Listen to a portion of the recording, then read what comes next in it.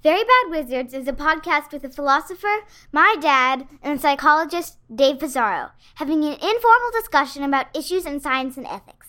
Please note that the discussion contains bad words that I'm not allowed to say, and knowing my dad, some very inappropriate jokes. Oh, yes. That's how it starts. But the road from legitimate suspicion to rampant paranoia is very much shorter than we think. Something is wrong here, Mr. Wolf. I don't like what we have become. The Galen Pass has spoken! Pay no attention to that man behind the curtain!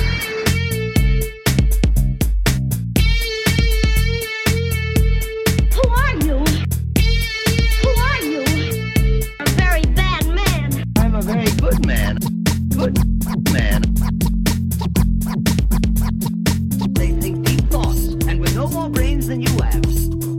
Pay no attention to that man! Anybody can have a brain. You're a very bad man. I'm a very good man. Just a very bad wizard. Welcome to Very Bad Wizards. I'm Tamler Summers from the University of Houston. Dave, we're recording this a little over a week before this episode is scheduled to come out. What do you think the world will look like next week? Shit, I won't know because I'm fucking stuck in my house. I'll have no idea. I don't know, but I'm scared. I already have a high level of obvious existential anxiety, but I find myself actually kind of being freaked out with all of the exponential growth charts that I see. I wish that I were the sort who could believe that this was all a media hoax, but not even our president believes that anymore, I guess. Yeah, now, who knows what will happen in a week. It's unbelievable the way in which it just changes day to day. I got back from a trip last week, last Sunday night, and nobody was that worried about this. You know, people were a little bit, but you could still legitimately think this is like SARS, and then just every day something unbelievable happened. NBA season cancels or suspended. No tournament. No NCAA tournament. No travel from Europe is banned. Travel now from the UK and Ireland is banned. Canada just closed its borders. It's crazy. And I thought I was going to go back to school. Right now I should be in a seminar, but no. We're doing this remotely. I don't know how to do that. Yeah, I know. You're doing... We've been practicing for remote lecturing for 7-8 years. Yeah, are you moving all your classes? You moved your class online. You have to figure that out. Yeah, I mean, we have one more week to figure it out. So I'll probably do Zoom for my grad seminar and I guess recorded PowerPoint lectures I have to figure out that Eliza, my daughter, this is where I am right now. I need the help of my 15-year-old daughter to plan my, or just put together my lectures because she knows how to do that stuff. It's like the red light, Dad. Is it on? Is the red light on?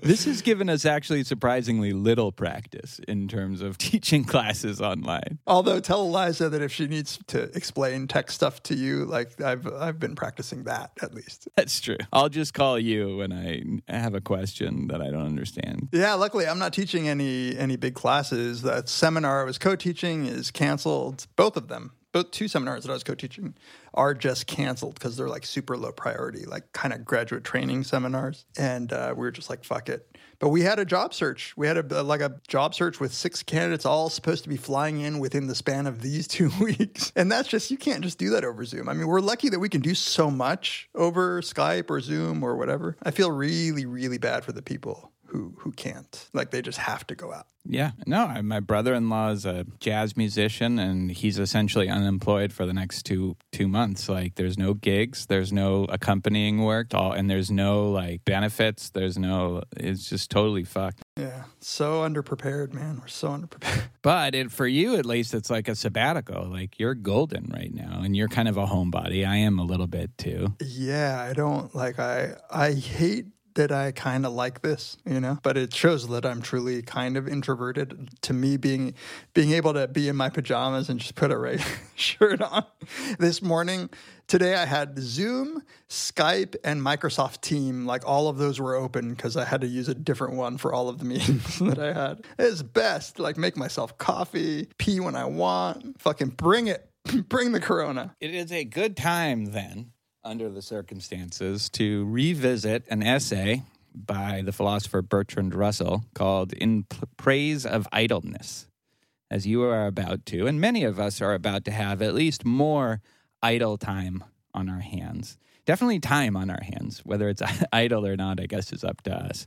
Yeah, so that's what we'll be talking about in the second segment, that essay, as well as a book that neither of us have read, but we've listened to and interviews with the author and read about this book. It's called The Meritocracy Trap by Daniel Markowitz, a Yale Law School professor. I think it sort of updates some of the arguments and ideas that Bertrand Russell has, and it introduces a lot of different new layers in terms of economic inequality as well. So that's what we'll talk about in the second segment. In the first segment, this was, I believe, recommended to us on Twitter, but it could have been Reddit. It could have even been an email. It would be nice if we gave credit to the actual people who gave us these ideas. But I remember what they said. I have no idea who it was, but they said, this could occupy you guys for an opening segment, I think, and then just gave the link. The link is an essay by the philosopher Robert Gressis called, Is Pansexuality Obligatory?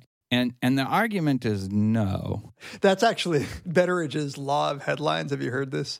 If a headline ends in a question mark, the answer is always no. So I should have known. Yeah.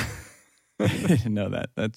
That makes sense. Yes. I don't know. I thought maybe we could just read through it and riff on some of the ideas here. We haven't talked about what either of us thinks about this essay. So let's talk about, he opens up by defining pansexuality, something I admit I hadn't thought too much about. But pansexuality or omnisexuality, according to Wikipedia, it's always good to start an article with a Wikipedia entry, is the sexual, romantic, or emotional attraction towards people regardless of their sex or gender identity.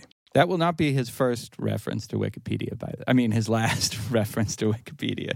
Wikipedia also gets invoked for the Kinsey scale later on. Yeah, so is the sexual or romantic or emotional attraction towards people regardless of their sex or gender identity. You might think of pansexuality as of little interest. Most people are either hetero, homo, or bisexual, with very few people identifying as pansexual. Consequently, why talk about it? That, I think, will be a good question that I'm not sure receives a satisfying answer. We are talking about it. So he moves on to a question that I've asked, I know, on this podcast, which is, by analogy, he says, imagine that it was socially acceptable to say, I don't find black women attractive or I don't find Asian men attractive. Were this socially acceptable, and it may be actually in most of the country, then black women and Asian men would find themselves at a disadvantage in the dating market. So it would be bad for them. Can I just say that he is tap dancing around the people who are actually asking this question? Because I don't think he ever actually says who is making these arguments. I think that, no, never, not once. And we can talk about who we think maybe is making this argument. But let's just talk about the analogy for a second and what he says about it. Were this socially acceptable to say, I don't find black women or Asian men attractive, then they would find themselves at a disadvantage in the dating market, so it would be bad for them. Yeah, maybe that's true, but does that mean that you would have to find them attractive if you don't as an individual? Or is it about whether it's socially acceptable just to say it? Well, that's the problem, which is that people's actual attractiveness doesn't need to be said. And in fact, there's data, which I swear we've talked about on this very podcast before, with speed dating across races, that finds that, in fact, those two groups do have a big disadvantage on the market. So you don't have to say it to have this happen. So it can't be that the reason that we don't say it is because they would be disadvantaged. But in addition, the thought goes, not being attracted to black women or Asian men is probably a malleable preference. empirical claim we could talk about, one that may exist due to negative and unfair stereotypes about black women and Asian men. Consequently, trying to convince people that such preferences are unacceptable would improve the fortunes not only of black women and Asian men, but also of people who were depriving themselves of opportunities to find suitable partners, right? It's not, again, it switches back and forth between saying the thing, which does maybe seem a little objectionable to go around trumpeting that you don't find black women or Asian men.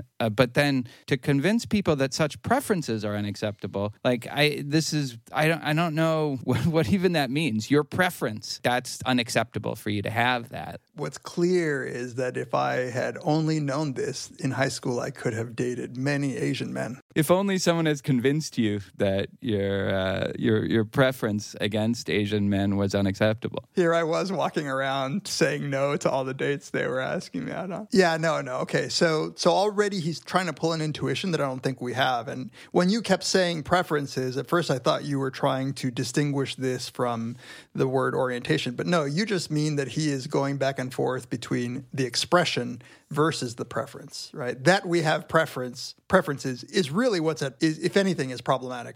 And he says this is another empirical claim, although I think it's masking as a moral claim. Trying to convince people that such preferences are unacceptable would improve the fortunes of everybody, right? The black women, the Asian men. I mean, is that true? Like, just people kind of scolding you for your lack of attraction for a certain group of people, is that going to improve their fortunes? That sentence should have said consequently, not, he says, trying to convince people that such preferences are acceptable. It should say, if he wants to make just the full-on moral argument, consequently convincing people that such preferences are unacceptable. Like if there were an empirical way where we could put in the water that everybody would be completely oblivious to the race of the people that we found attractive, then that might be better because it would improve everybody's chances in the dating pool. We'd have fewer incels and all that.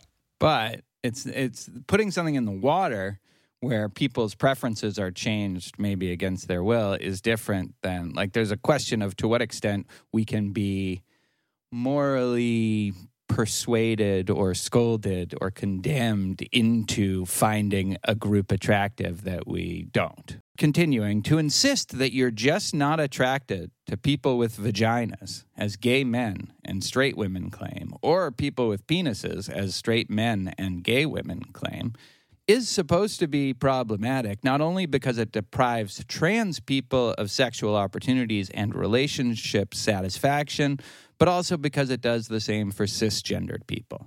Consequently, well, let's stop there for a second. I think here is where he comes the closest to kind of targeting who's really upset about this. And it's the trans people. I don't think it is the cisgendered people. I'm not complaining that there are lesbian females who don't find me attractive because I have a penis. And it's the most vocal are trans individuals. I don't have data on this, but every time I've seen the argument raised, it comes from trans individuals.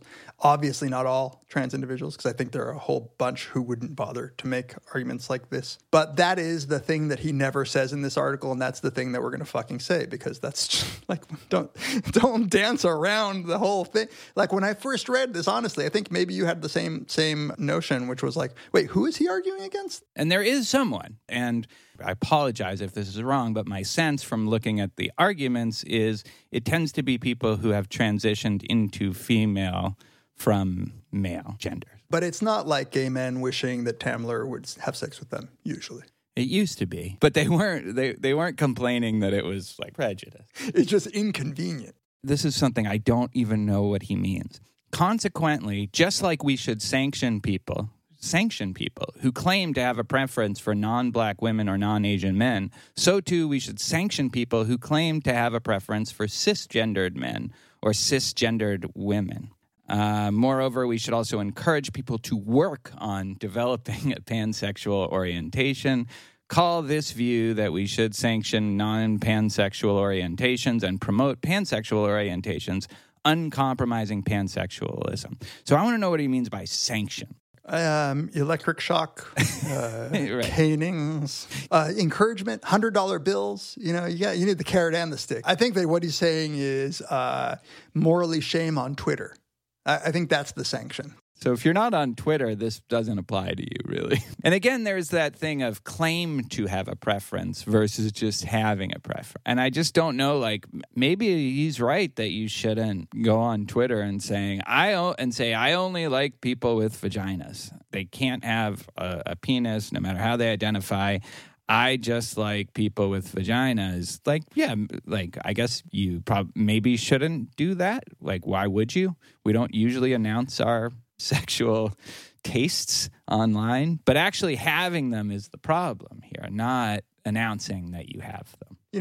This reminds me of a conversation that we once had when we were looking at the Pornhub data. It was actually the book that the guy wrote when he was looking at the Pornhub data, and he was arguing that because so many people search terms like chubby women or whatever, overweight, that there was a market to be had that was untapped of a bunch of these presumably men getting together with these overweight women. They were just afraid to say it in public. So there might be data to tell us exactly how many men are attracted to male-to-female transsexuals, and I think that it's probably a lot more than we might think. But again, there's a distinction between expressing it. So you could make a different version of this argument, I guess, that you should, and if you have an attraction towards people who typically in our culture tend to be on the losing end of the dating and sex market, that maybe you should be encouraged to announce that, both to sort of identify yourself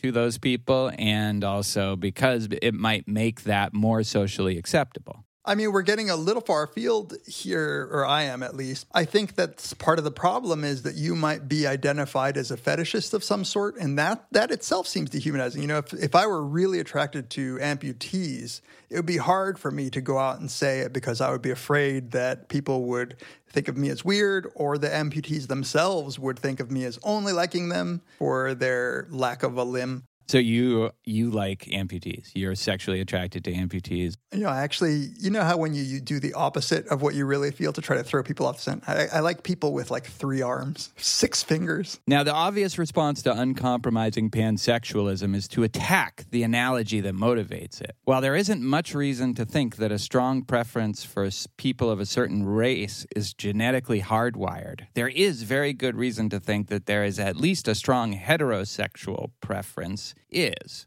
After all, there's a pretty straightforward story for why it would be evolutionarily important for most men to have a strong sexual preference for women, and evolutionarily useful for most women to have a strong sexual preference for men. The survival of the species kind of depends on it. Just a totally gratuitous and unnecessary invocation of evolutionary psychology. And right, because presumably this article is about people who already have sort of a fixed sexual desires, including gay men and gay women. And so to invoke the survival of the species is kind of to throw them under the bus. I guess the idea is to attack the analogy with black men and Asian women and to say, well, that's not genetically hardwired. That's cultural. First of all, none of it is either one. It's a combination of both. But secondly, just because, we've talked about this a million times, but if it's culturally influenced, then, it doesn't make it easier to overcome. So that's, he is saying that's the obvious response to uncompromising pansexuality. I'm not sure I totally agree that that's the obvious response, but I would question whether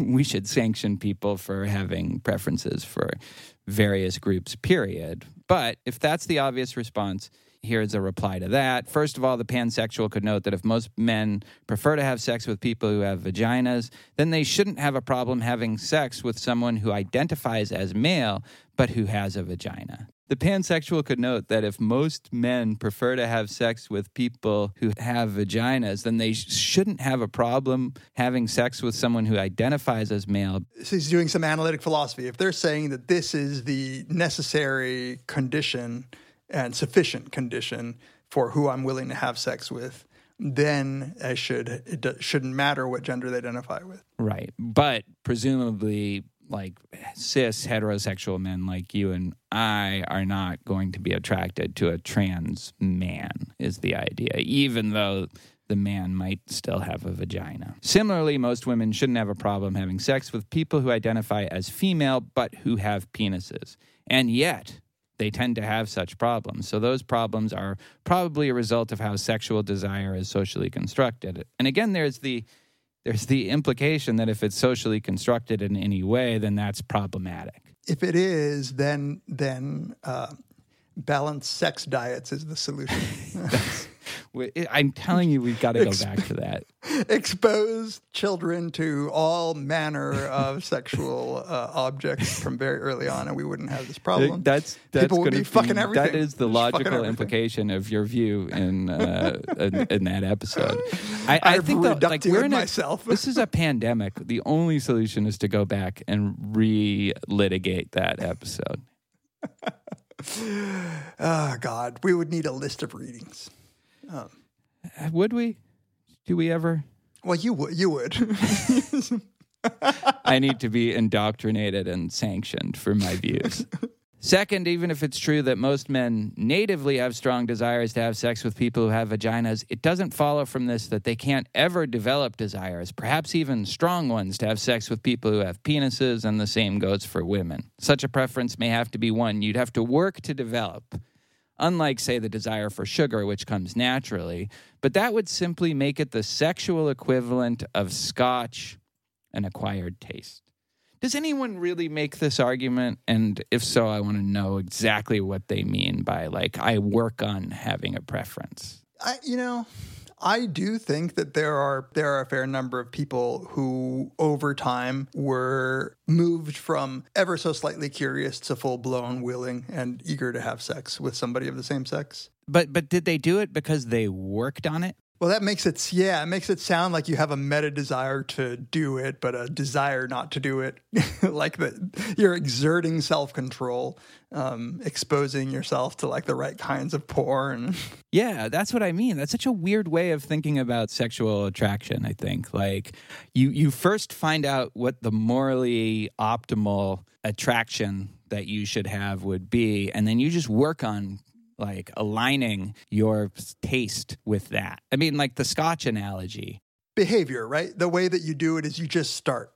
Like there's whatever sufficient. Like with me, I've started trying whiskey because there are people around me who said it was tasty. I tasted it, didn't like it. I started liking it. The same hasn't happened for me with Scotch because I still find it fairly aversive. I don't know if that's biological or if I kept doing it. If I kept hanging out with people who like Scotch, maybe I would. No, I mean, maybe vegetarianism is a better example. Like if you made the moral decision to be a vegetarian, but you love meat, maybe you could work on really starting to like vegetarian. It's still, there's something very strange about it. It just like, I feel like I'm not trying to be attracted to people for moral reasons. Maybe if you were somebody who was attracted to children or attracted to something, like that you should... Dead bodies.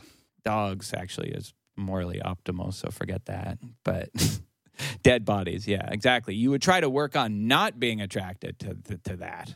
Right. I think that the problem I fundamentally have with any of this line of reasoning, which is not to say I could be wrong, but I don't think that there is intrinsically ever a moral reason to be sexually attracted to somebody or not.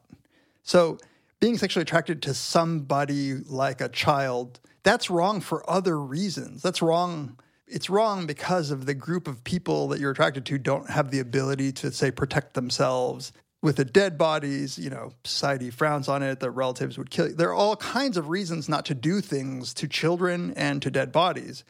But I don't think that it's a moral issue at all. That is, like, if you have well worked your way into only being attracted to your partner, you've excluded not only people of every race, of every other appearance. To me, it's not it can never be a moral requirement. Morals and that's kind of preference just don't match up. Plus, on the flip side, if the reports are true that Pornhub has made Pornhub Premium free in Italy, maybe you do have reason to expand your tastes a little bit. There's a whole world that's going to be opened to people over in Italy. You had a funny tweet about this, time to invest in VPNs. Yeah, I retweeted Pornhub Aria, hoping that she would pay attention to me. So then he says he addresses those points, but he brings in the Kinsey scale. And then he says the Kinsey scale shows, again, I think there's some Wikipedia invoked here. Some people are just fully on one end and fully on the other. And even if you're conditioned or you work on trying to be attracted to opposite sex or same sex, you won't be able to. He concludes that section. So my main objection to uncompromising pansexualism is this: pansexuality can't be obligatory for everyone because sexuality is just not that malleable. To sanction 0s and 6s for not being pansexual and to pressure them into being pansexual is just as bad as condemning homosexuals for not being heterosexual and pressuring them into being heterosexual. I guess, right? Like, if that's what it means to be on that spectrum, right, which is a step that I'm not convinced about. So suppose that being from a 7-point scale, I am a 3, where 1 is heterosexual and 7 is homosexual. It may, or in the middle, it may just mean that I am attracted to men and women, not that my sexuality is more malleable, right? So this scale has nothing to do with the malleability of someone's sexuality. It has, right, at least not necessarily. It only has to do with how willing you are, perhaps hardwired, perhaps socially constructed, how much you are attracted to members of the same sex or opposite sex. But that's okay with his point, I think. I think you would already be, by luck, at the morally optimal position there due to your place on the scale, and therefore you're not the problem. The problem are the people who aren't already open. No, I think that this is kind of the point I'm trying to make, is that what he is. So take the bisexual, who is often the target of these arguments. To say that you are perfectly bisexual, that is, you would date either a woman or a man, is not to say that you're pansexual. And it's not to say that you've malleably arrived at bisexuality. It's simply to say that you're bisexual. You could have been born that way, or whatever the ideology of sexuality is. That's who you are. Just from those numbers, it doesn't mean that you're malleable, right? It's a weird theory of like, well, everybody's either gay or straight, and some people can kind of make themselves, and some people can kind of make themselves. Like, that's not what Kinsey meant. Do you know what? So there's in some of the passages we skipped that he talks about some future LGB Gestapo. LGB Gestapo, is that like Gestapo? From a conservative fever dream threatened them with permanent solitary confinement in woke prison. Yeah, that's where he's sort of letting his colors show. What colors are those? Those like very anti-SJW colors. LGB Gestapo. It doesn't totally work because the B gets in the way, right? LGB Gestapo. Okay, so because of the Wikipedia and the 0s and the 6s, we can't be uncompromising pansexualist people. But this objection establishes at most that pansexuality is not obligatory for everyone. There's still the following weaker view: pansexuality is something that most people should be. If you sincerely try to be pansexual but can't, then you're off the hook. But we should at least pressure everyone to try. Call this view compromising pansexualism. I love that that's the compromise. Like, we should at least pressure everybody to try to be pansexual. Like, we're compromising here. So this annoys me to no end, because it's assuming not only the point that I just made, that somehow the people in the middle are people who are more malleable, when in fact it's just like but also like a weird empirical assumption that most people are in the middle. Just because a scale has 7 points to it doesn't mean there's equivalent numbers, and that therefore, like, I would probably venture to say that most people are not in the middle, but toward one end or the other. And so a very small people should be pressured to try. Well, but even that, like, so this idea that if you sincerely try to be pansexual, like, but can't, you're off the hook. Like, yeah, like, what does that even mean? Like, how long do I have to try? Like, do I have to actually have sex with, like, a woman, a trans woman with a penis? And, like, no, this really just didn't do it for me. Well, that could have just been that person. So let me do another, like, I have to, like, how many times do you have to have sex or watch porn or do something to try to get yourself at, to the point where you can say, I guess I'm just on the extreme end of the Kinsey scale, so I'm off the hook. Phew. The answer is at least once. I don't think that defeats it too much, because that's like saying, like, oh, I'm not supposed to steal. Like, how am I supposed to stop? Like, all of a sudden, like, how many days do I have to not steal in order to be? So you're saying every person should be pressured into having sex with one person who has the genitals that you tend not to be attracted with. No, I'm saying that's what this view holds. To be pressured would mean at least once. Like, it doesn't mean that you have to do it 20 times. It means that at least once. I was looking on Reddit when I Googled this to try to find it again. That sounds like rape. Like, you're pressuring people to have sex with somebody that they don't want to have sex with. I mean, I don't think so. Like, it depends what you mean by pressure. Well, you just said, like, you should have sex with, you should pressure people to have sex at least once with somebody. I mean, that all turns on what you mean by pressure, right? So if I am pressuring you to donate to charity, am I robbing you at gunpoint? Like, no, there's levels, right? Like, you shouldn't harass somebody. But if somebody's never thought of it, then I'm not defending this view. I'm just trying to actually represent it. And I don't think that it means like sticking a dick in someone's mouth and saying, like, do you like it? But I mean, like, what does it mean is my question then. If it doesn't mean that, does it mean like you should condemn, like just morally condemn people who haven't at least tried to have sex with one person with the different genitals than they otherwise find attractive? Should you just try to encourage them to do it? Like, what does that mean? I don't know. All I'm saying is that it doesn't have to mean rape. Like, not even like the kind of like pressure rape that you're referring to. It could be other things. That's all I'm saying. Well, that's why I think he might not even be talking about, like, I think the charitable view here is it's not pressuring people to necessarily have sex with a person like that you're not otherwise inclined to have sex with. It is pressuring you to at least be open to it, maybe take advantage of Pornhub Premium and, just check it out. Let Pornhub serve you. Yeah, let Pornhub serve you up a random video and see if you like it. Exactly. Like putting your, so if that's what it is, but it just seems to me like you should never pressure anybody to have sex with anybody, like ever, pretty much. Yeah. Yeah. And however you mean by pressure, it's like, well, unless you really want it. Unless you really want it. Unless you really. That's the Louis C.K. joke.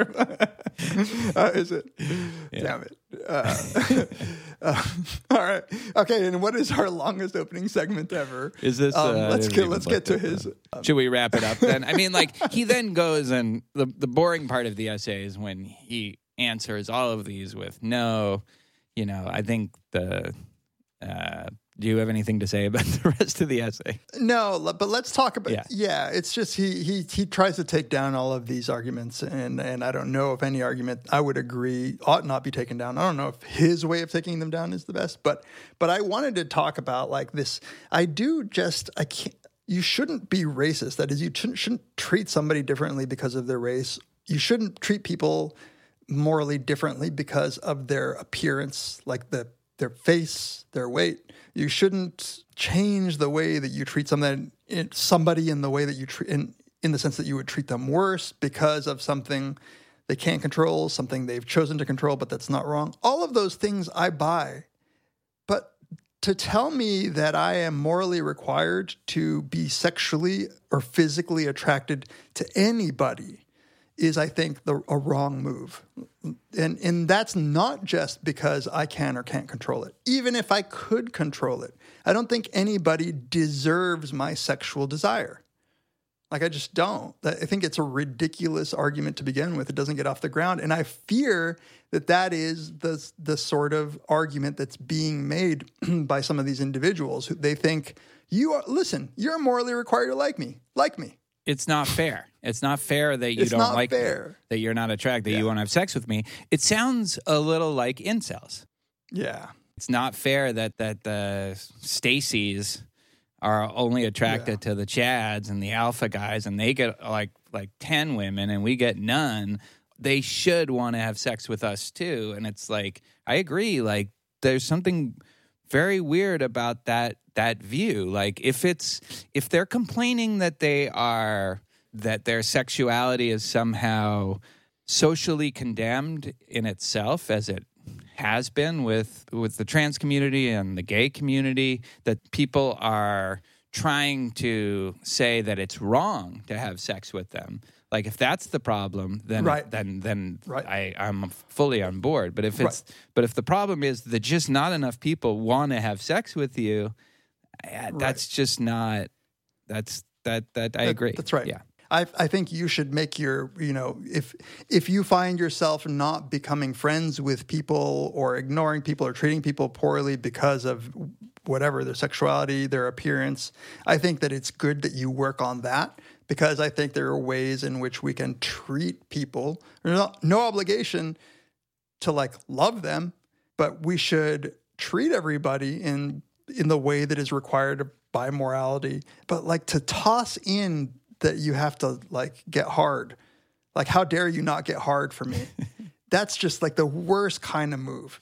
That's just, I am attracted to a slim portion of the world's population. Blonde, and that blue might eyes, Aryan descent. Well, from those posters that I have from 1942-ish, if you found the pattern and you found all of the people I excluded, it probably would include categories of people who I believe deserve moral protection or who have been shit on by society. But to say that I am somehow shitting on them is regardless. That's the problem. They want you to shit on them, though. Well, I was going to say, if Pornhub randomly served people up porn, this is a serious question. So there's an algorithm that randomly serves you up porn. You're required to watch at least, let's say, half a day. That's all the only porn you can watch, and you have to watch that porn. How much do you think you would come to like that you never knew you had liked?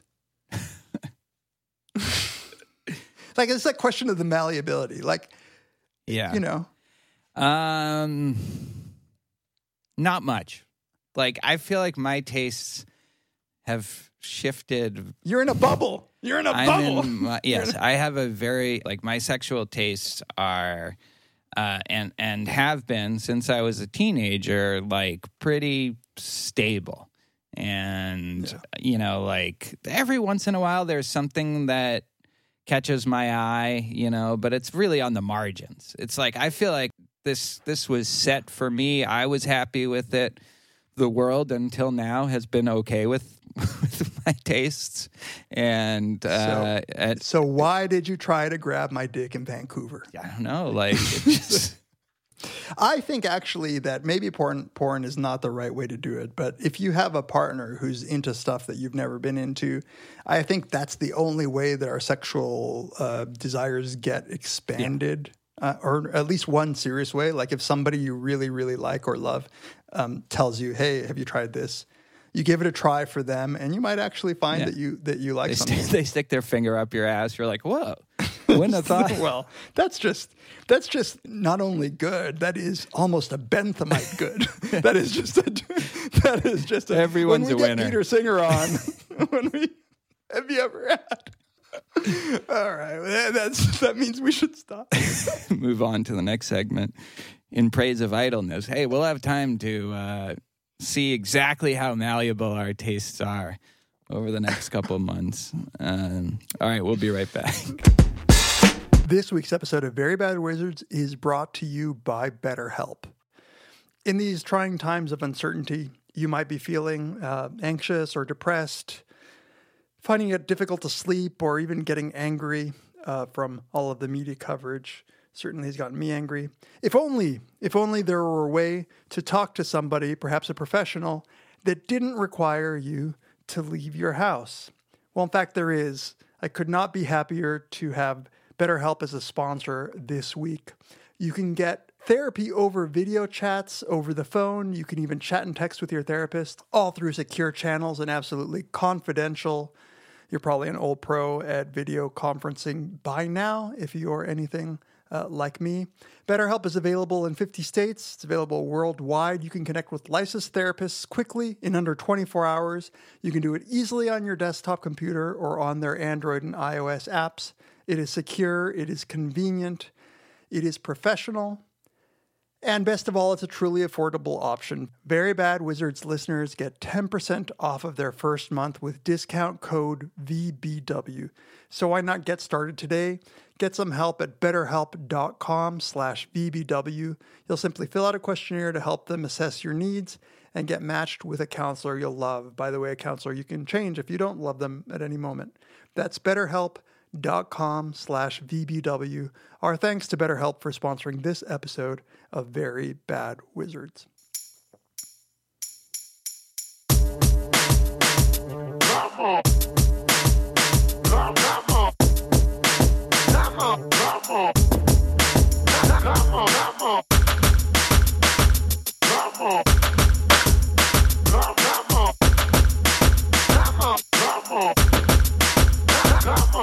The track was like a thorn in his back. As for the rhymes, I'll give y'all fair warning. It's crack. Whoever starts to smoke, the track was like a thorn in his back. As for the rhymes, I'll give y'all fair warning. It's crack. Whoever starts to smoke it, come back. Come back. Come back. Come back. Welcome back to Very Bad Wizards. This is the time where we love to thank everybody who gets in touch with us, who emails us, tweets at us, and contacts us in all the different ways that you do. It's been really fun. These almost 8 years now. This is most of them pre-coronavirus, pre-apocalypse, that we have had this community. And so many people just, even when they're arguing with us, even when they're objecting to something we say, as many people did with the Dawkins segment, but also with other aspects of whatever we do, they tend to be respectful, is enlightening and gratifying. And we really appreciate it. If you want to get in touch with us, you can email us, verybadwizards@gmail.com. Tweet at us at Peas, at Tamler, or at Very Bad Wizards. You can follow us on Instagram, like us on Facebook, and you can rate us on Apple Podcasts. Did you see the most recent review? I don't think so. It's actually related to our first segment. The second best podcast ever is the title. I could leave it at the subject. I would be remiss to not elaborate slightly. Every time I have sex with my girlfriend, I imagine that I'm either Tamler or Dave, alternatingly, so I can feel she's being completely satisfied. I'm a little insulted at the alternatingly. I'm going to assume that it's one of those, like one for you, one for me, 1, 2 for me, 1 for you, dealies. I get what you're trying to go for there. I was trying. It didn't come out quite right. Yeah, this was from overtime. Christopoulos via Apple Podcast. I think it is a moral requirement to imagine that you're one of us when you're having sex with your partner. If you think that it's not, you should be pressured into doing so. Come on. There, just play that over and over again until you fantasize about us. Yeah, so thank you for all the various ways you get in touch with us, and we're very grateful. And if you want to support us in more tangible ways, we really appreciate that. You can go to our support page on our verybadwizards.com, and you'll see a link there for support. You can go straight to our Patreon page, patreon.com/verybadwizards. There you will see that you can sign up, and if you do sign up, you get some goodies. You get the beats that I've made over the past few years. You also get a bunch of episodes. So, we very much appreciate it. We just posted an episode. Well, actually, by the time you hear this, it will have posted a week ago. but an episode on Deadwood, which we had been planning to do for quite some time, but we had a lot of fun doing it. We're probably going to do the next one on The Leftovers. So support us. We love our supporters. We love everybody, but a special place in our heart for our supporters. Or you can go donate, give us a one-time donation on PayPal, and we very much appreciate that, especially for those people who don't have access to Patreon. So thank you for all of that tangible support. We really appreciate it. Yes, thank you. All right.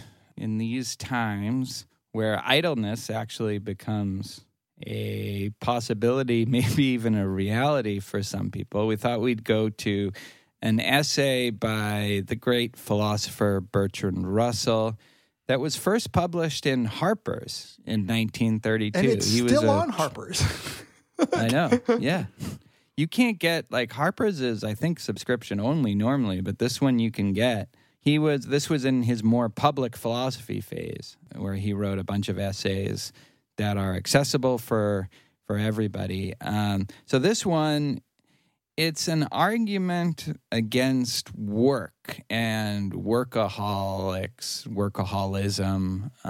It offers a kind of historical and sociological and economic analysis of how we got to this place, where people work so much and they value working and value industry so much. I think that's one of the more interesting aspects of the article, that this kind of Marxist take about the origin of the belief that working is a moral duty.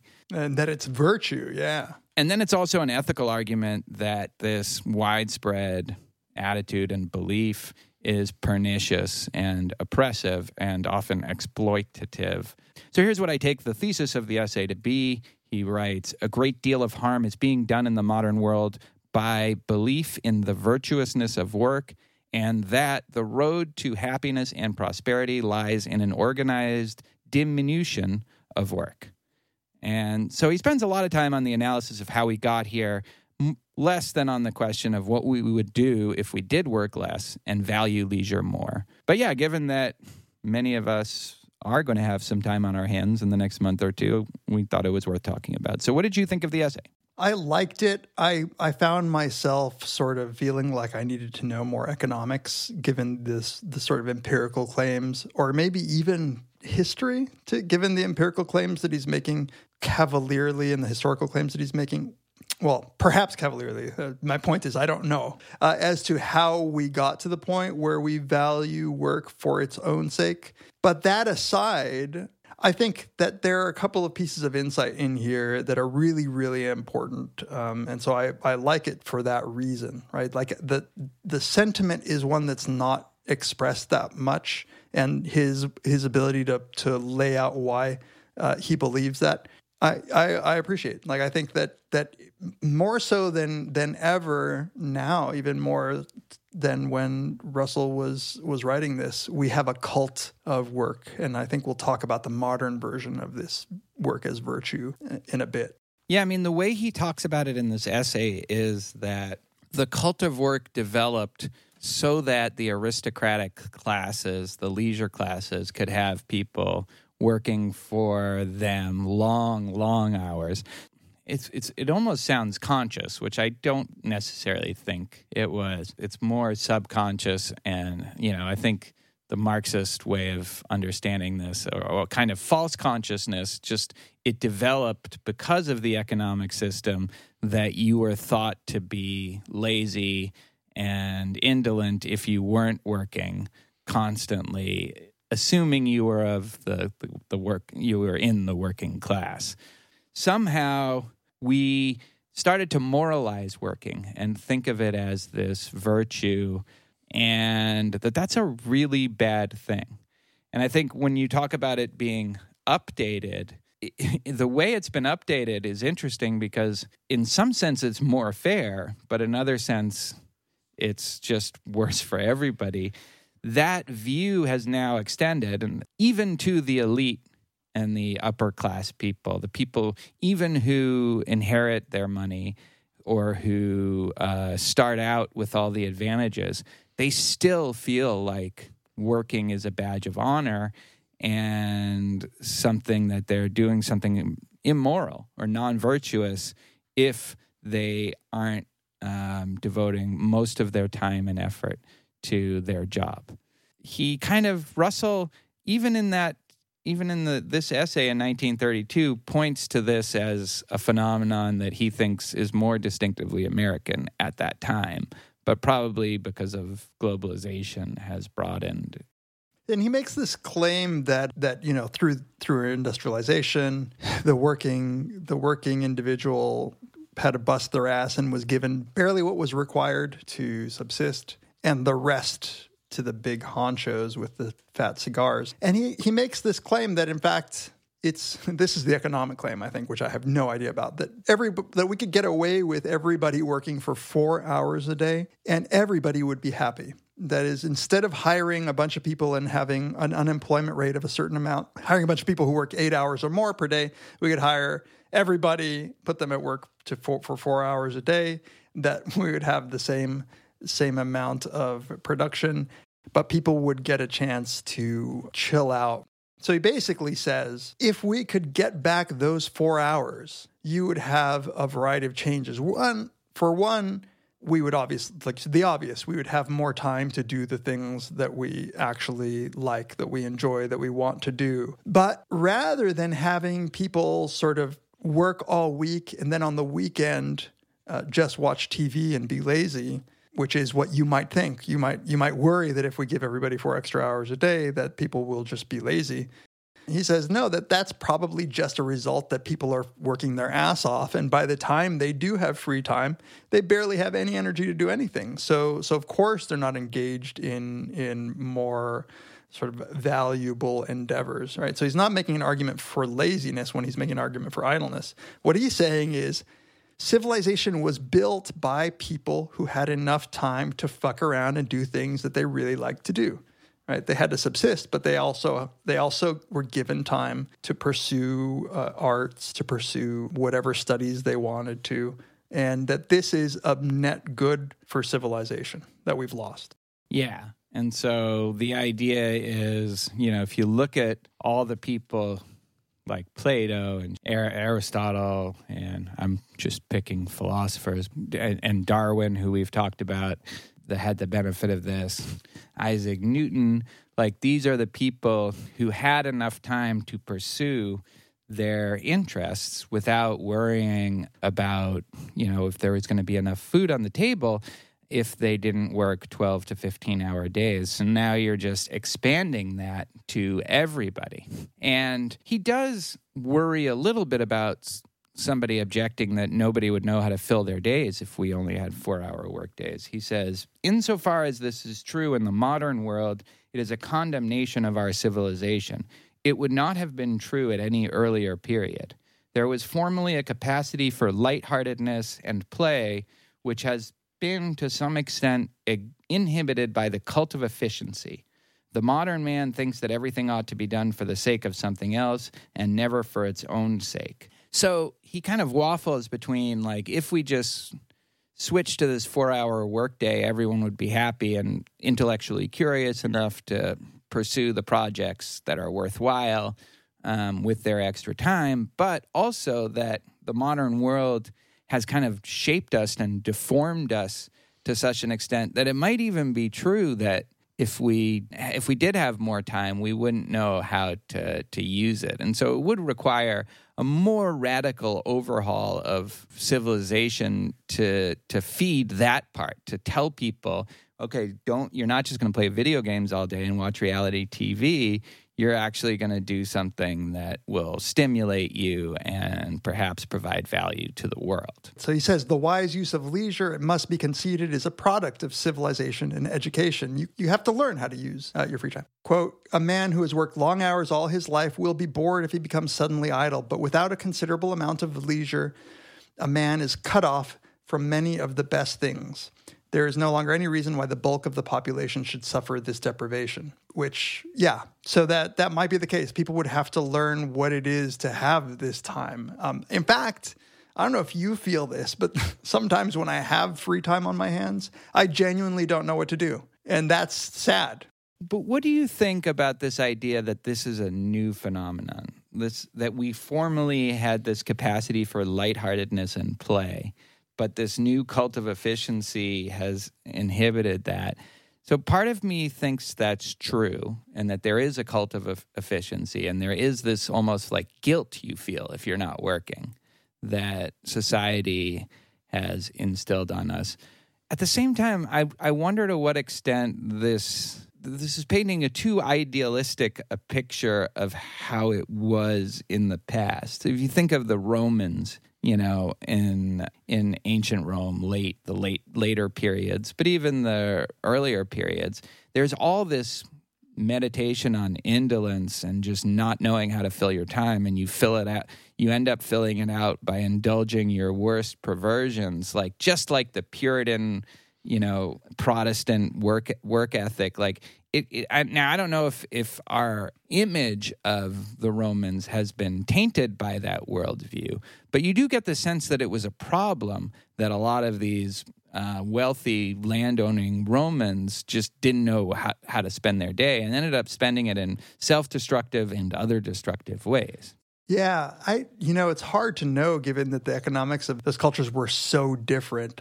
At some point, I think Russell goes out of his way to say, just doing nothing is terrible too. And he says that when women were cut off from doing anything, they were just if you were a rich woman or married into a rich family, not only do you not have to work, but you don't get to pursue any of your interests, and that's not good either. So I don't know. I think that one of the things that I was thinking in that line, in that vein, is the comparison with other cultures where the cult of work just isn't as strong. My family's in South America, definitely not that strong, although it's changed with the generations. But I remember having postdocs visiting my lab when I was a grad student from Spain, and they could not believe how much we worked.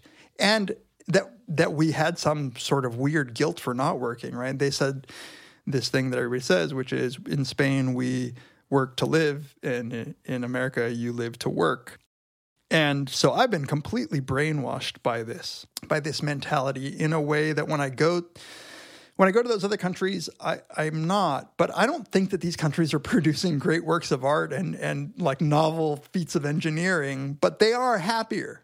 They definitely are happier. I lived for a period in Montpellier in France, which is in the south, and got a sense of a more Mediterranean ethic. And yeah, this idea that we almost fetishize work. We do fetishize it. I found myself saying it just the other day when you said something about, and I said, well, I had a bunch of meetings. That's just me flexing that I was busy. Why should I do that? Right. Why would you think, you almost do it subconsciously. Now, I have to say, I exempt myself a little bit from this. I was, for bad reasons, which was that my mom, who was divorced, died when I was 17, and I got just a chunk of cash in a life insurance policy that allowed me to do things for a few years. It ran out, but to do things for a few years without having steady work. And I never felt guilty about it. I always appreciated it. And I made use of it, and I carried that over into I'm not somebody who's constantly bragging to everybody how busy I am or fetishizing it. I think one of the great things about our job is that we don't have to work 70 or 80 hours a week if we choose not to. It's weird, though, because, as was true, as happened on Twitter not too long ago, there was some professor who posted that, it was a weird flex where they were saying, they were working 8 hours a week. and a bunch of people bullshit, come on. But I think that, I remember feeling this weird pressure when I got to graduate school. It was a better school than I had ever been to, but also it's graduate school. You're supposed to do work. And I remember thinking to myself, fuck, man, these people all around me, they work hard. And I remember thinking that it was only because of the cultural pressure to work at least slightly harder than I had been. That's the only reason I had any success. And I find the roots of my sort of acculturation into that worship of work started in graduate school. I mean, in part economically, right?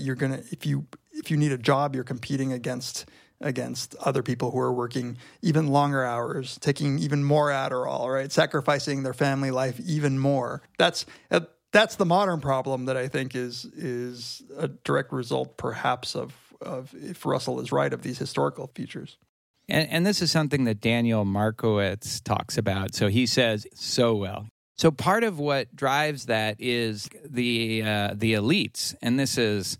He's not talking primarily about academics, although I think it applies to academics. It has become this intense competition. Like, it didn't used to be if you were rich and you had a good education and rich parents that you were thrust from preschool on into a world where everything is so competitive and you always have to be better than the next person. You know, like the gentleman's C. George W. Bush at Yale, like that was like a real thing. And now in kind of revolting against that bit of aristocratic inequality, we have turned the elite life into one of grinding competition where you just end up working. And what Markowitz says, and I wouldn't surprise me if it was right, is that the elites, the people who work in finance and the high-end law firms and investment banks, they are working harder than the average person in America. They're working longer hours. They're not spending time with their families. And it is in part or in large part because of this ethic that has evolved. And I think it delayed happening in academia, but it's definitely happening now where everybody is just, even if you're not working that hard, you kind of feel pressured to saying you are. You don't kind of say, oh, I'm looking forward to this. I love being an academic. You get our summers off. Like, you'd never say that now. How defensive do we get when, so I'm at a research university and part of my job is supervising PhD students and running a lab, right? So when I tell people who aren't in academics that I only teach, 3 classes a year, they're like, well, fuck, man, that's nice. Like, you must have so much free time. I immediately start rattling off all of the other things that I do. Even if I didn't teach, you know how much I would be working like. No, I mean, and it's true. Like, I'm also at a place where I only have to teach 2 classes a semester. And if somebody said, yeah, you must have a lot of free time only teaching 2 classes, even if I believed this, like, I would never just say, yeah, it's awesome. I only have to work like 4 or 5 hours a day, and the rest of the time I can kind of do what I want. You would feel, it's almost like you're being, I don't know, like what is the ethic that makes you feel guilty about saying that? Even if it was true, for a period, like you would never want to say it, maybe just because.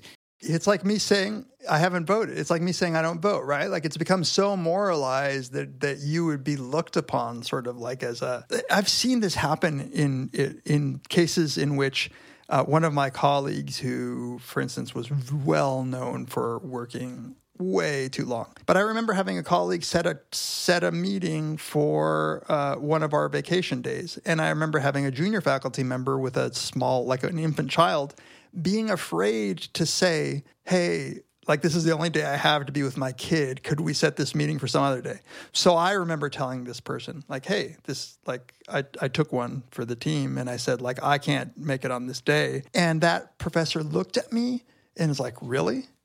I was like, yeah, it's a vacation. Like, everybody should be off. And she's like, I guess. Like, and gave me the fucking judgiest look. And I was so upset. But that works its way in. Like, it just works its way in. Oh, my God. Like, having a kid is golden for getting out of it. Yeah. That person should not waste that opportunity with their infant. So it's funny because... So sometimes the way Russell talks about it and the way Markowitz talks about it sounds almost deterministic, in this kind of Marxist way where its economic forces are driving it and social and cultural forces, and it just bleeds into the ideology. But it's not like you have to do it, right? Like, you don't.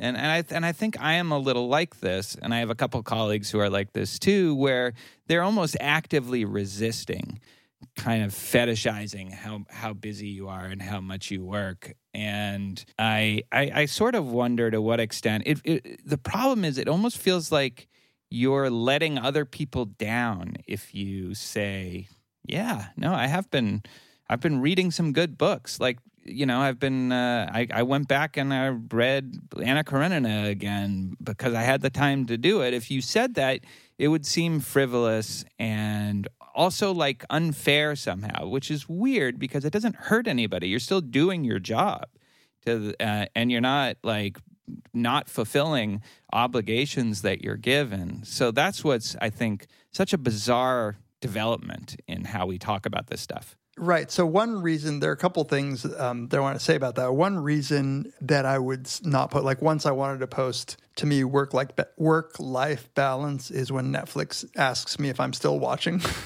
That's awesome to me.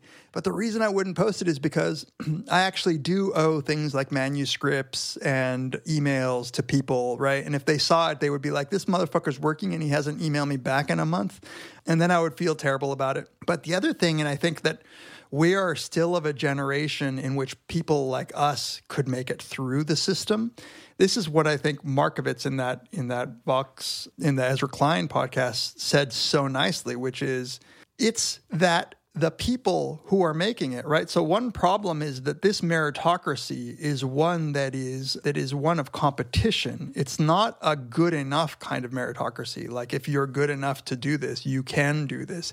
It's that the best people are going to be able to do this. And so what you get is people from very early on entering this mentality, usually because of their parents pressuring them.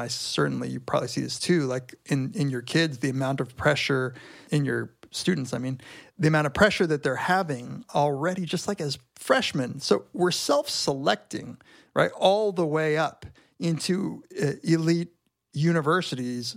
And any university at this point, we're self-selecting kids who are overachievers. And they're the only ones who are going to be able to make it. I think I've mentioned this before. I remember talking to some fellow faculty members in my university, and they were concerned about the anxiety of like the students and the depression. And I told them one of the ways that we can combat the anxiety among our students is to not fucking accept students who are so anxious. This is just who we pick. And Markovitz has this great turn of phrase when he says that the modern meritocracy, the elites are alienated from the products of their own labor. By that, he means that what's become the end in itself is working. And the things that we would think we would value because we can work, right, and make enough money to do it would be things like having fun time with friends and nice time with family and doing things like hobbies that we love to do. But you've worked so hard to get to that point that you no longer know how to do anything else, right? So you're just like, oh, I'm with my kid, right? And so he says, we call it quality time. We should be calling it quantity time. Which is totally true. Like, and one of the reasons I love my job is it gives me a lot of time to spend with my daughter, and I value it more than I value anything. It's fundamentally important. So if we're structuring society in a way to make that more difficult for most people at whatever level. But I want to talk about this alienated work. The elites are alienated from their own labor because it's a callback to the Marxist view that the working class, the lumpen proletariat, are alienated from their labor because they're working in like factories, producing things that they have no ownership over, this is not personally interesting or fulfilling to them. They will never even see the final product. They're usually just working on a small part of it. And so they're alienated from their labor in that way. So what Ezra Klein says is, well, how are they alienated from their labor? Like the factory worker has to do that to live. But the elite person, they make choices to go into these businesses, to go to a high-end law school or a business school, and then to, join Goldman Sachs, where the expectation is that you work 70 hours a week, 80 hours a week. You limit your bathroom breaks. You're there around the clock, 7 days a week, and that's how you succeed. They're making the choice to go into that in a way. And what he says is they are and they aren't. Like, if you want to make a shitload of money in today's economy, there are not that many businesses where you can do it. And almost everybody is either in finance, law, or medicine. And if you're not in one of those, you're not going to make the shitload of money that you were brought up to think is the ideal, the thing that you need so that you can raise your children and give them the advantages that you had. And so you end up going into a business like finance, or down here, oil is a great example of this, where you make a ton of money, but you're not interested in what you're doing necessarily. It's not what you're naturally the best at. You're skilled at it, but it's not maybe what you're naturally most capable of doing or most inclined to do just out of your interests. And so in that sense, even though you've made the choices along the way, you are alienated in an analogous way, though he says don't pity these people because they're more advantaged than anybody else. But it's an irony of this new system that phenomenon is real. That is a real phenomenon. And I know because I meet with a lot of people who work in oil here, and some percentage of them love it.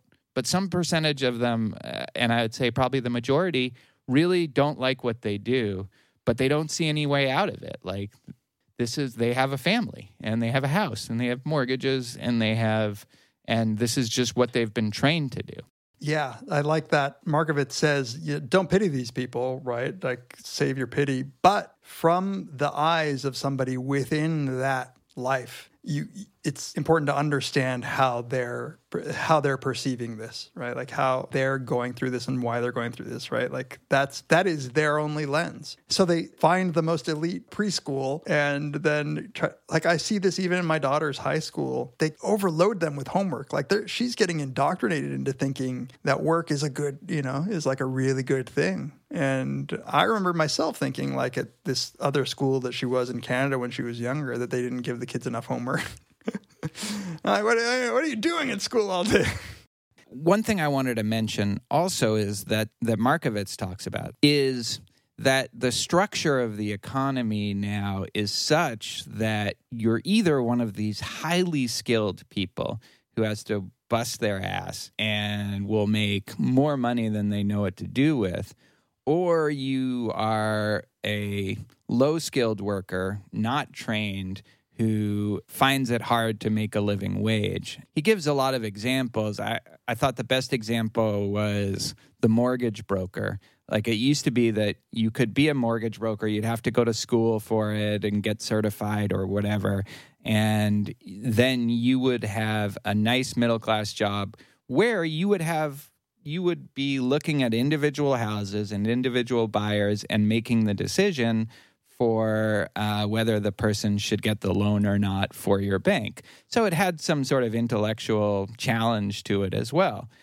But now all that stuff is done by algorithms and derivative trading and all of that at the top by really highly skilled people. And the people who are mortgage brokers now are basically people who fill out forms and who don't make enough money. And their job is no longer as rewarding as it was before this. And this has happened in so many different areas of life and the economy right now, where you're either at the very top, where you've been training your whole life, like a third of your life in school and in programs to get yourself to the point where you can do this really high-end stuff, or you're like an Uber driver or somebody who's just struggling with no benefits to make a living. And I love that London taxi cab driver versus modern Uber driver analogy, because it also points out the kind of meritocracy that he doesn't think is so terrible is this just enough one, where it used to be that if you were a London cab driver, you had to pass an exam, and that was not a trivial thing to do. You had to train a whole lot. But if you passed, you passed, and you had this position that you could do with pride, right? They had this pride. And now you're an Uber driver, it's all concentrated at the top. Yeah, it's the people writing the algorithm that you put on your phone and that tells you where to go and how much money to have. And you're not making that much money. You're not that happy with what you do. That example alone made me understand his point, to be honest. Do you think this, I think I'm convinced getting back to Russell, he thinks that it would make people happier to have this leisure time. I don't know if we've gone too far. I don't know if we can go back. That's the interesting question. Like, how would we do this? Because when it's structural, it's one thing. But when it's cultural, man, that shit's hard to change. I think maybe this came at the end of the podcast with Markowitz, where he says, if you just shift the power sometimes, maybe the values will follow. To try to install the values from above is a really hard thing to do. And I don't think it's what's happened here. I think it evolved in conjunction with these economic changes that were governed more by the market. And so like an ethic, like I'm kind of Marxist about this. I'm convinced that a lot of times our morality evolves or arises from economic conditions and economic changes. And so if you can make the economic changes, you sort of hope the morality will follow. Now I understand why you're a Bernie bro. Yes.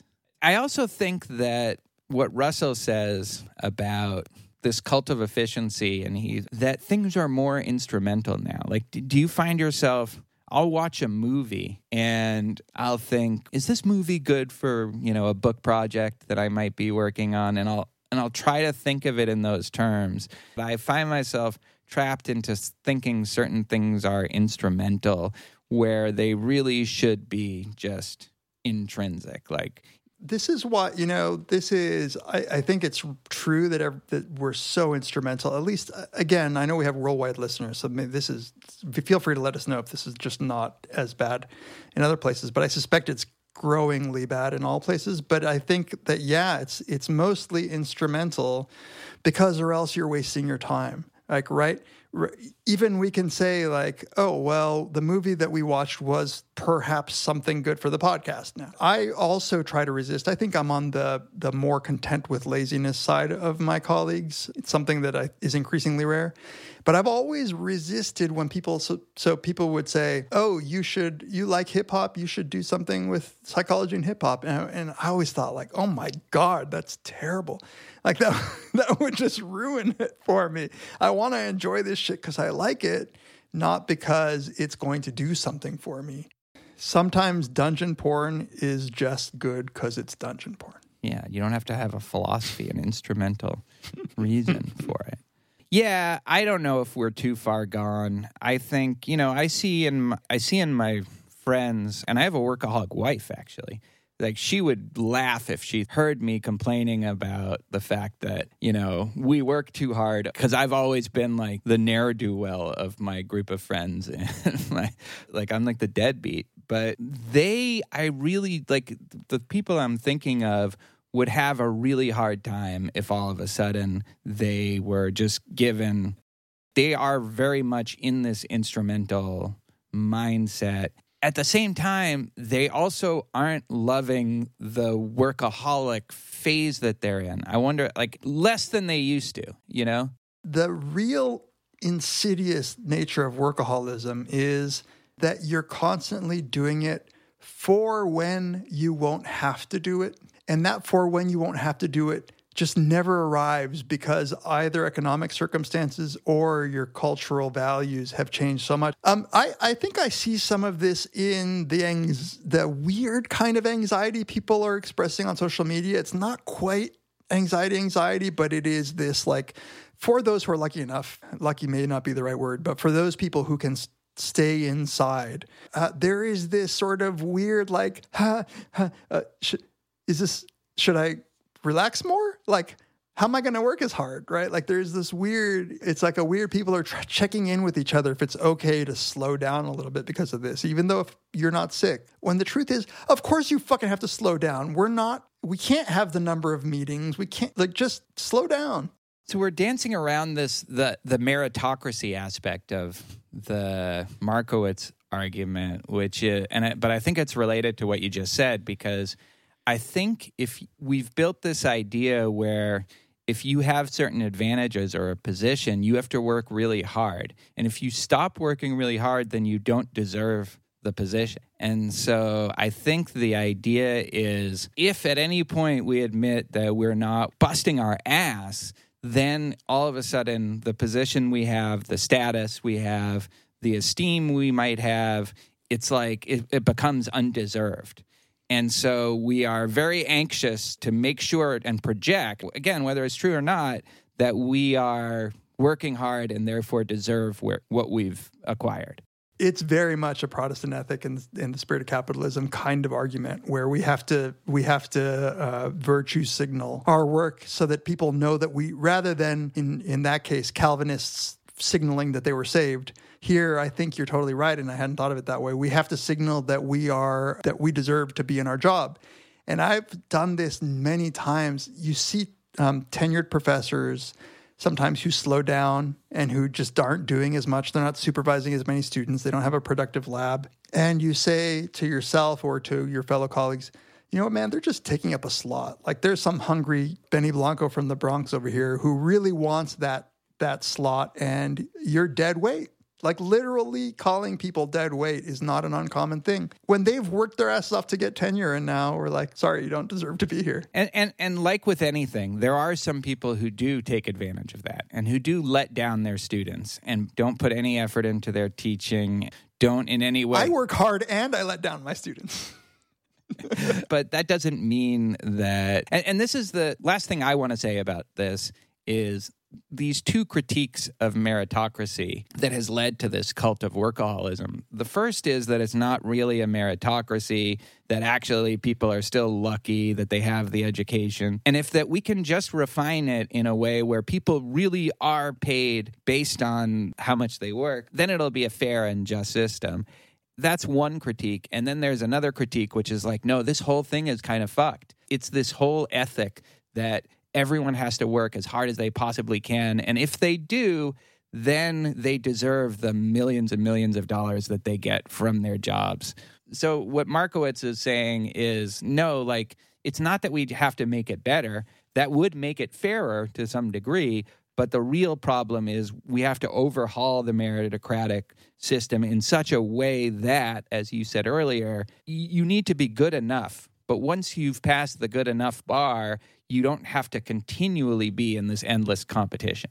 And I think that the way in which we envision this meritocracy, that Markowitz actually in that interview has a nice sort of discussion of the cheating scandals. Ezra Klein asked him about the cheating scandals, and he was like, ironically, this served to reify the very values that I'm saying are harmful, right? Like how dare you cheat? When my kid is the one who did extracurriculars for 40 hours a week, it's a real shame that the view has to then become with this everybody pushing, this sort of arms race for productivity, is that there are losers, right?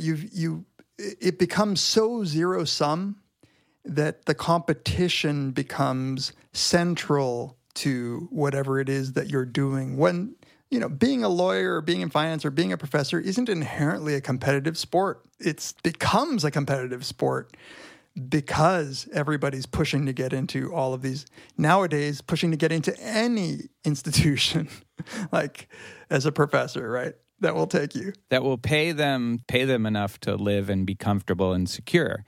And so as those kinds of jobs are limited to only highly skilled people who are able to get a ton of education and who are willing to bust their ass in this nonstop, it's like soul-sucking grind of competition, then yeah, it is a kind of everybody is a loser thing. And it's not going to help that you complain about some parents who tried to cheat their kid into a college.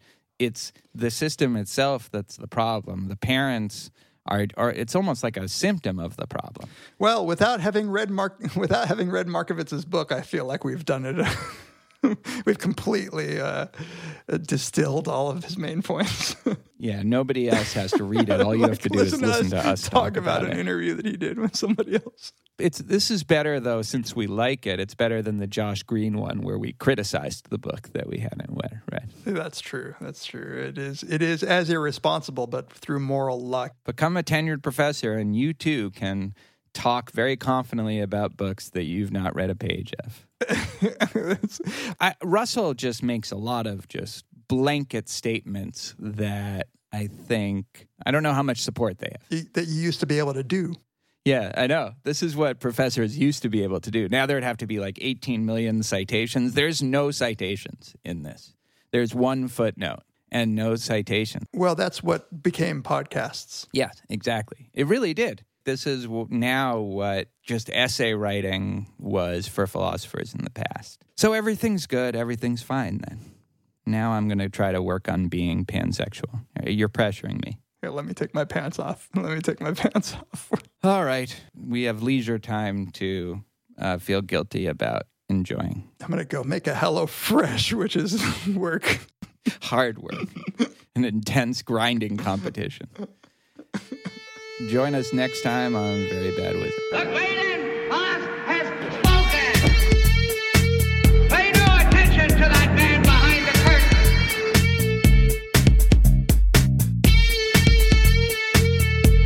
Who are you? Who are you? A very bad man. I'm a very good man. Good man. They think deep thoughts, and with no more brains than you have. Pay no attention to that man. Anybody can have a brain. You're a very bad man. I'm a very good man. Just a very bad wizard.